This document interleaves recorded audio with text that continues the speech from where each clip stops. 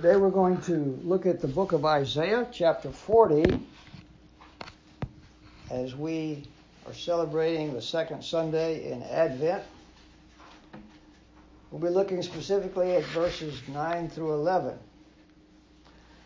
But before we read, let me just kind of set the context here to get our minds kind of thinking along with Isaiah here. Who was Isaiah? He was an Old Testament prophet, as most of us know. He began his ministry around the year 740 BC, and he prophesied during the reigns of 4 kings of Judah. The name Isaiah means Yahweh is salvation. And his ministry, like most of the Old Testament prophets, was to call his people, his nation, the Hebrew people, back to the worship of God that they had departed from. They had embraced the idolatry and the wicked practices of the pagan nations around them, but Isaiah was calling them back to the worship of Yahweh. Jesus refers to Isaiah's prophecy, for example, in John chapter 12, and the Apostle Paul quotes from it, for example, in chapter 10 of the book of Romans. Chapter 40, where we'll be looking at today, begins the second half of this book. And it begins with these great words, "Comfort, comfort my people, says the Lord, says your God." These words are precious to God's people. And they were precious to the nation of Israel back at that time, for they had suffered the righteous judgment of God for their sins. Amen. Yet God continued to love them and to seek to restore them. So the words say in Isaiah 40 verse 1, "Comfort, comfort my people, says your God. Speak tenderly to Jerusalem and cry to her that her warfare is ended, that her iniquity is pardoned, that she has received from the Lord's hand double for all her sins." You see here that God speaks what? Not harshly, but he speaks comfort to his people. And he speaks tenderly to her. Now, if you've ever sinned against the Lord, and all of us have, how kind and gracious our God is to speak tenderly to us words of forgiveness and restoration. So all God's people, we always need these comforting words of tenderness and forgiveness from the Lord our God. And when we come to the Lord's table later in our service, this is exactly what we're grateful for, is it not? That God has tenderly forgiven us and is restoring us. Oh, what a gracious God he is. How worthy of our gratitude, our devotion, and our service. We sang those words earlier in the service during a few minutes ago, comfort ye, my people." How marvelous it is to hear that the Almighty and the Holy and the righteous and impeccable God would speak to sinners such as us, such as the nation of Israel was, words of comfort and pardon from the holy God of heaven and earth. Well, in Isaiah 40, let's skip down from verses 1 and 2 down to verse 9 through 11, which I want to focus on today. And this is what the text says, Isaiah 40 verse 9. "Go up on a high mountain, O Zion, herald of good news. Lift up your voice with strength, O Jerusalem, herald of good news. Lift it up, fear not. Say to the cities of Judah, behold your God. Behold, the Lord God comes with might, and his arm rules for him. Behold, his reward is with him, and his recompense before him. He will tend his flock like a shepherd. He will gather the lambs in his arms, and he will carry them in his bosom, and gently lead those who are with young." Well, excuse me. I want us to concentrate today on verses 9 and 10 that were just read. So let's ask the Lord's blessing on the teaching of His Word today. I'll lead us at this time. Gracious God and Father of our Lord Jesus Christ, we come with eager anticipation before you today to hear from you, to hear from your Word, because we know that, like the nation of Israel, we too are sinners, and you've been merciful to us as you were to them. You're such a kind and tender God to take our dreadful sins and place them on the shoulders of your Son, who bore them and endured your wrath against our wicked sins. We are grateful that you are the good shepherd of your people. And in the person of Jesus, you revealed yourself as the kind shepherd who laid down his life for our sins. And Jesus rose, and he lives at your right hand, and he's coming back as King of the kingdom of God and as the great and good shepherd of us, your people. He came once, and he's coming again. Teach us today, O Father, about your Son, the great shepherd, who is surely returning to shepherd us into the everlasting green pastures of your never-ending reign. We pray with thanksgiving. Amen. Amen. Verse 9 of Isaiah 40 says, Go on up on a high mountain, O Zion, herald of good news, announcer of good news. Lift up your voice with strength, O Jerusalem, herald of good news. Lift it up, fear not, say to the cities of Judah, behold your God. What do we have here? Well, we have a picture, a description of the coming arrival of God among his people. Behold your God. Surely this is good news that God would come among the cities of Judah. And it's hard to believe that this is written. Fear, he says, fear not. Lift up your voice. Fear not. So fear is to be banished from among the people of God. And then says, behold your God. Behold him. Look at him. See him. Well, what is happening here? Well, I believe that we are seeing a prophecy of the great covenant promise of the Bible that's written about in a number of places it's going to come to pass.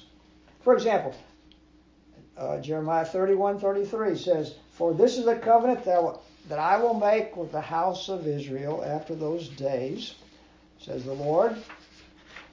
I will put my law within them, and I will write it on their hearts, and I will be their God, and they shall be my people. This is the goal of God saving us, that we might be his people and that he might be our God. In the final book of the Bible, the book of Revelation, we see that God is there among his people in their midst, and they are worshiping the Lord God and the Lamb who sits on the throne. Verse 10 says, Behold, the Lord God comes. What's he talking about here? Well, I believe this is no mere theoretical coming or some kind of metaphor or picture describing God's spiritual arrival among his people by his presence in their hearts, although that's true also, but I believe there's more here. What's being prophesied here is the actual physical coming of God in the flesh among his people. The apostles could well have stood up in the temple courts in Jerusalem, and Jesus was with them, and they could have cried out to the people, Behold your God. And they would have been accurate, because God was there among the people. We know, as we read the Bible, that God did come among his people in the person of Jesus of Nazareth. Amen. He was enfleshed. God was enfleshed in our humanity. God took our human nature upon himself, and he humbled himself to be implanted in the womb of the Virgin Mary. And he was born as any other human child was born. His mother was in pain, and he came out crying and screaming and kicking like any other child. And he was not born in a king's palace among luxury, but he was born in a stable. He was laid not in a gold-covered baby's bed, but in a cow's feeding trough, because there was no room for them to stay in a rented room in Bethlehem on that night. And so, on that night, God came among us. The Lord God comes. He came and began his earthly existence in Jesus, the God-man. The Magi from the east understood this prophecy. They understood who was born, that he was not just a mere man. And they came to find this newborn king and to worship him. It would have been blasphemy for them to fall down on their knees before him and worship him and present him gifts if he was not God in the flesh. But God gave them the grace to understand his true identity. Well, verse 10 says, "Behold, the Lord God comes with might. His arm rules for him. Behold, his reward is with him, and his recompense before him. He will tend his flock like a shepherd. He will gather the lambs in his arms. He will carry them in his bosom and gently lead those that are with young." Well, this is quite an amazing description of this shepherd. Several important things are said about him. That when God comes, he'll come to rule with might. And his reward is with him. And he'll tend his flock like a shepherd. And he'll gather the lambs in his bosom and gently lead those that are with young. Now, biblical prophecy often has a certain pattern in which when the prophet is prophesying under the inspiration of the Spirit, he may be prophesying about something that will be fulfilled in history. Or he may be prophesying about the coming of the Messiah. And he also may be prophesying about the end of the age and the consummation of the kingdom of God and the ushering in of the eternal order. Sometimes these prophecies can have double or triple meaning. And so when Isaiah said, "Behold, your God comes," I believe he was talking about the first coming of the Messiah and also the second coming. And a couple of the reasons why, because it says he comes to rule with might. Okay, when Jesus came the first time, he was not ruling with might. But the second time, he's certainly going to come and rule with might. Every eye will see him. Every tongue confess that Jesus is Lord. Every knee will bow before him, even his enemies. And he'll come with his reward. He'll reward his people. So he didn't do this his first coming, but he will certainly do this in his second coming. He'll tend his flock like a shepherd. He began that ministry in his first coming, and he'll continue it in his second coming.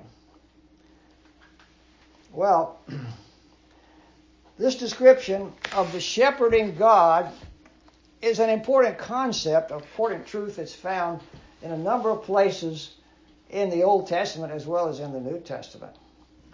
We're all familiar with Psalm 23, which many of us learned from memory when we were young Christians. "The Lord is my shepherd, I shall not want," wrote King David. "Makes me lie down in green pastures, and he leads me beside still waters. He restores my soul, and he leads me in paths of righteousness for his name's sake." David, as you know, was a shepherd boy. He worked for his father tending the sheep. And he wrote this psalm, and he wrote it from a voice of experience. He knew sheep. He knew these animals. He knew their habits. And he understood that they needed to be led.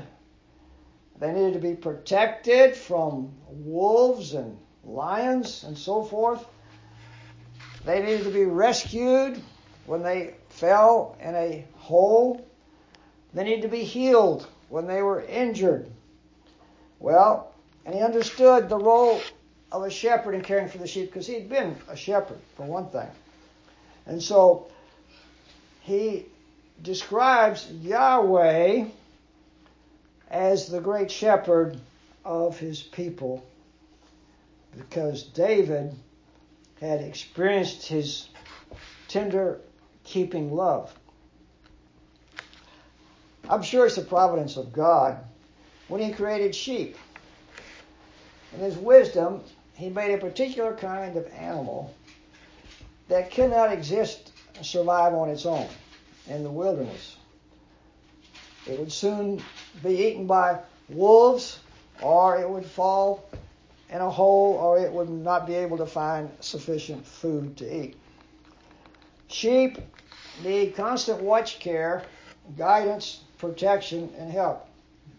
They have to have a shepherd to survive because there are many hazards that can befall them and they can lose their lives. They must have a shepherd to watch over them. And so David saw the relationship between sheep and shepherd and between God's people and the Lord. And the Lord is the shepherd of his people. So David applied this in Psalm 23 in a spiritual sense because he restores my soul, said David. He leads me in paths of righteousness for his name's sake. So the Lord God Yahweh was tending and guiding David and us, his people, not just to eat food physically, although he provides for us in every way, but he also provides for us spiritually. Yahweh restores our souls.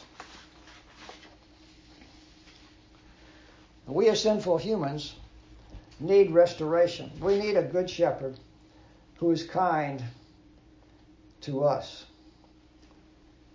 It's almost inconceivable, is it not, that the Hebrew people rejected this kind of shepherd God that they had. They began to worship the pagan gods and engage in their wicked practices. And they were led into every kind of abomination and wickedness of the nations around them. How foolish they were to give up the worship of the one true great shepherd for such pagan gods.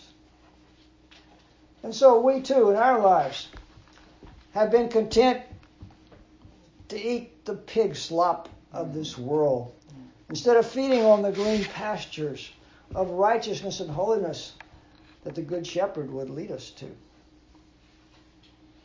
There are other places where we see Yahweh as the shepherd of his people. For example, in Psalm 78, verses 52 and 55, we see that Yahweh is the shepherd who led his people out of Egypt. He led them through the wilderness and into the promised land that was promised to Abraham and his descendants. The scripture says in Psalm 78, "Then he led his people out like sheep and guided them in the wilderness like a flock. He led them in safety so that they were not afraid. But the sea overwhelmed their enemies. And he brought them to his holy land, to the mountain which his right hand had won. He drove out nations before them. He apportioned them for a possession and settled the tribes of Israel in their tents." So the people of God had a long history of being led by Yahweh their shepherd. He led them out of Egyptian bondage through 40 years of the desert and finally into the promised land. We read this prayer earlier in the service, Psalm 80. a prayer to God. Give ear, O shepherd of Israel, you who lead Joseph like a flock.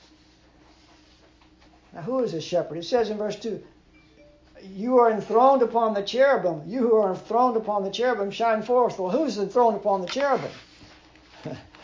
In the Holy of Holies, the very presence of God on earth dwelt between the cherubim over the Ark of the Covenant. So this is the one who the prayer is to lead us, O shepherd of Israel. You're the enthroned one in the midst of your people. Before Ephraim and Benjamin and Manasseh, stir up your might and come to save us. Restore us, O God. Let your face shine that we may be saved. So what is the prayer here? To the shepherd to come and save us, to stir up your might, to stir up your strength on our behalf. Well, who can do these kind of things for humans? Only God can do this. No mere human or earthly king has the power to save his people. Only God can save us from the great dangers and harms that surround us.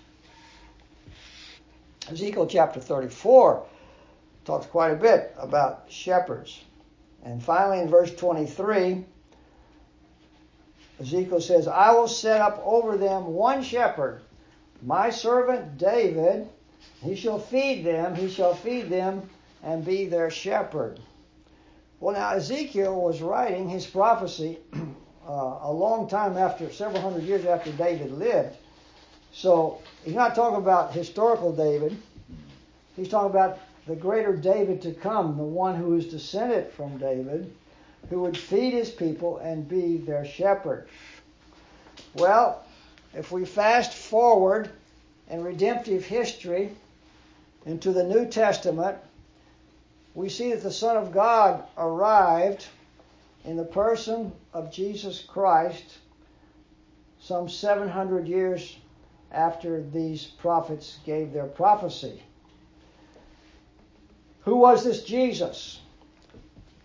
Acts chapter 10 verse 38 says this, that God anointed Jesus of Nazareth with the Holy Spirit and with power. And he went about doing good and healing all who were oppressed by the devil, for God was with him. So here is the arrival of the Son of God, anointed by the Spirit, and he's going around doing good because he's the good shepherd who leads his people to heal them and restore them and to help them. Jesus himself declared in John chapter 10 verse 11, I am the good shepherd. The good shepherd lays down his life for the sheep. So in John 10, Jesus ascribes to himself one of the major ministries of Yahweh in the Old Testament. He's equating himself with Yahweh of the Old Testament as the shepherd of his people. He says that he is the good shepherd. The thief comes only to steal, kill, and destroy. I came that they may have life and have it abundantly. I am the good shepherd. The good shepherd lays down his life for his sheep. Now this verse 11 is actually one of the theme scriptures of our own church. I am the good shepherd who lays down his life for the sheep. Our church is called the Good Shepherd Church, and we follow the Good Shepherd who laid down his life on Calvary's cross for our salvation. Of course, another reason I like this text, because it has some Calvinistic implications. The fact that it focuses on the fact that Jesus laid down his life for the sheep, not for the goats, as we read in Matthew. That is, he didn't lay down his life for the ungodly who reject him. His redemptive work on Calvary's cross was specific and particular. It was intended for his people only, and accomplished the end, the goal for which it was intended, the certain and secure and everlasting, effective, permanent salvation of his people. Christ came to die for his own beloved people, whom he'd loved and chosen from before the foundation of the world. So we've been gathered into his fold by the plan of God that was set before creation began. We've come to know and understand and love and follow this great shepherd. So for us who were lost sheep and are now in the fold, to God be the glory. Amen. Great things he has done. Amen. Great mercy he has shown us. Amen. The Apostle Peter denied the Lord at the time of his trial before the governmental authorities. But soon after Jesus' resurrection, Jesus appeared to Peter and restored him and commissioned him. This is the end of John's Gospel. Told him 3 times, feed my sheep. Peter was commissioned by the great and good shepherd to be a under shepherd of the people of God. And so Peter, who was a fisherman by trade, became a shepherd of men and women. And in his first letter, 1 Peter, he gives advice to other under shepherds about how to lead God's people. And then he says in 1 Peter 5:4, and when the chief shepherd appears, you will receive the unfading crown of glory. So he's talking to the under shepherds. He says, but when the chief shepherd appears, you'll receive the unfading crown of glory. I just wonder if maybe Peter had Isaiah 40:11 in his mind when he said this. Or other passages that we looked at this morning regard Yahweh being the shepherd of his people. Well, certainly he was familiar with this teaching and he applied it in the New Testament church. He was there when Jesus said, I am the good shepherd. And he describes his fellow Christians as straying sheep who return to the shepherd. In 1 Peter 2:25 he says, for you were straying like sheep, but have now returned to the shepherd and overseer of your souls. It's a good description of all of us. We were straying like sheep through this world, lost without God, blind to spiritual realities, in danger of falling in every kind of trap that the devil and our own sins laid out there for us. And then by the grace of God, we returned to Yahweh, to God, the great shepherd of his people. Well, if there's any doubt that the Lord Jesus Christ is the great shepherd of his people, it's removed if we read Hebrews 13, verse 20. In this benediction, the writer says, now may the God of peace, who brought again from the dead our Lord Jesus, the great shepherd of the sheep, by the blood of the eternal covenant, equip you with everything good that you may do his will, working in us that which is pleasing in his sight, through Jesus Christ, to whom be glory forever and ever. Amen. So, God the Father brought from the dead Jesus, who is called the great shepherd of his sheep because of his shed blood. May this great shepherd equip you, O Christian, with everything good so that you can do his will. And may he work in us that which is pleasing in his sight. He's working by his grace, by the power of the Holy Spirit in our lives to enable us to be pleasing in his sight, to be good sheep who the Lord is proud to call his own. And to this great shepherd, he says, be glory forever and ever. Amen. So there's no question that the great shepherd is God. Okay, God in the flesh, to whom glory is due. Well, let's take a glimpse into heaven. And what do we see? Revelation 7, verse 17. The scripture says, for the Lamb in the midst of the throne will be their shepherd. He'll guide them to springs of living water, and God will wipe away every tear from their eyes. So what do we see here? We see God's ministry as shepherd of his people began long ago in the past. It was enfleshed in the person of Jesus Christ, who says, I am the good shepherd. Jesus rose from the dead. He sent forth his Spirit. He continues as our good and great shepherd at the Father's right hand, guiding us through this world by his word, applied by his Holy Spirit. We don't see him face to face, but he's still our good and great shepherd. But here's the culminating blessing. When Christ returns,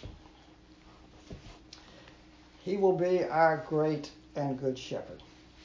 And we will be with him in his presence.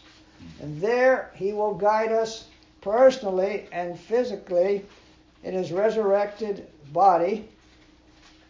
I'm sure the Holy Spirit will have a hand in all this, but God is coming. The Lord is coming. The great shepherd is returning to gather us as his lambs into his never-ending fold to be in his presence. Isaiah 40, verses 9 through 11, 10-11 says, these key things, that he's coming, the Lord God is coming. He came in flesh in Jesus. He's coming again at his return.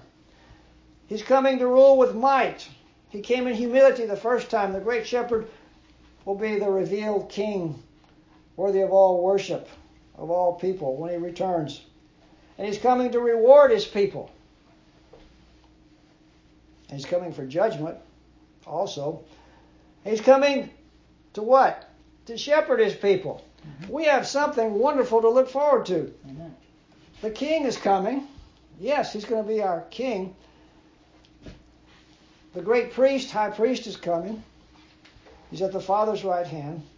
The great prophet of God is coming so that we will hear from his own mouth, face to face, the teaching of the Word of God in the heavenlies, in our never-ending fellowship with him. He's coming as the great shepherd to do what? It tells us in Isaiah 40:11. He's going to tend his sheep like a shepherd. He's going to take care of all of our needs. He's going to gather the lambs in his arms. This is a picture of love and tenderness and care. Just like a mother gathers her baby child in her arms, or a father. He's going to gather us. He's going to love us. He says he's going to carry them in his bosom. He's going to gently lead them. You know, he's the God of absolute holiness and righteousness and judgment. But he's also the God of gentleness. He's like a gentle shepherd. He will tend us, nourish us, feed us, carry us, be gentle with us in all the ages that will never end when Christ returns. Matthew Henry, that old commentator, writes this about these words in verse 11 of Isaiah 40. He said, his word is food for his flock to feed on. His ordinances are fields for them to feed in, such as the Lord's Supper. His ministers are under shepherds. He takes care of the lambs that are weak and cannot help themselves, and those that are with young.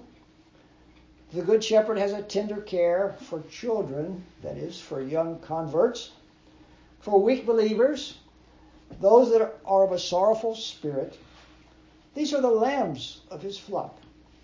He'll gather them in when they wander, gather them up when they fall, gather them together when they are dispersed, and gather them home to himself at last.